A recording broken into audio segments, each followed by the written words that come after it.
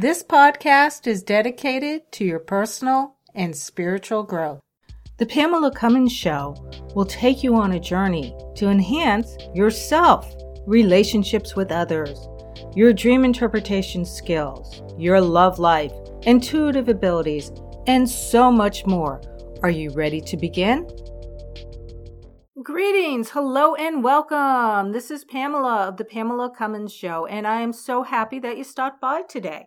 Today, I want to talk about dream interpretation's history, and it will only be a brief history.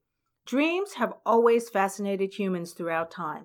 Many civilizations believe dreams were messages from God, goddess, their ancestors, or some type of higher source.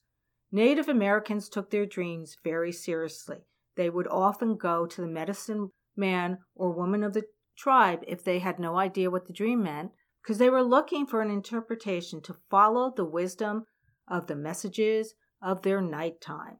Besides messages from their higher source, people of ancient Egypt felt their souls went on journeys to other realms besides Earth during the dream time, which makes sense to me. How about you?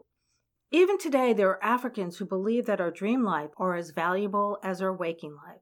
One time, I totally freaked out this woman at a party when I said, "Who knows, maybe we're dreaming now and our dreams are a real life." And she just couldn't handle that concept. It just blew her mind away.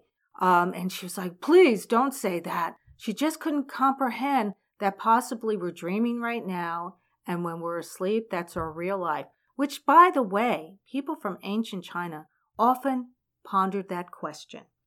The Celtics, Greeks, and Romans were also fascinated by their dreams. Sadly, in the Dark Ages, there were some people who viewed dreams as evil because they thought the devil was sending the dreamer messages. In the Bible, you will find references to dreams and their meanings. One I find particularly fascinating is the story of Joseph, whose brothers sold him into slavery. Because of his skill with dream interpretation, he interpreted one of the Pharaoh's dreams.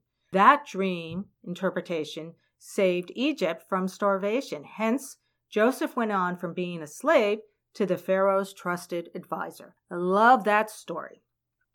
There are two important modern dream interpreters that assisted the field of dream interpretation in a huge way. In a nutshell, they were: the first one is Sigmund Freud, who believed that dreams revealed our unconscious as a way to glimpse into our souls and true desires.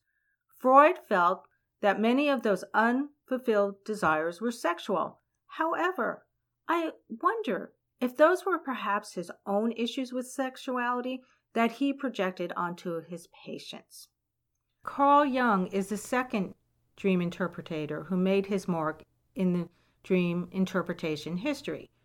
Jung was a student of Freud who disagreed with some of his teacher's theories, thus went in a different direction. One of his most important theories was that you are every character in your dreams. For example, if you dream about your mother, it really represents your mothering within yourself. Freud and Jung helped bring dream interpretation into psychology and science, thus enriching all of society. And today, the study of dream interpretation continues, as I'm sure it will forever, as long as human beings are alive. And it's not only in science and therapy, but religion, metaphysics, and of course, individual study. My own personal knowing about our dreams of the nighttime is it helps us discover who we are, giving insight and solution to our past, present, and future issues, plus connecting to our ancestors, guides, and higher source, whoever your higher source may be. So, if you like this episode, please follow me for future podcasts and check out my past podcast. If you would like to discover more about interpreting your dreams, please check out my dream interpretation online courses. I have those in MP3 format and video format.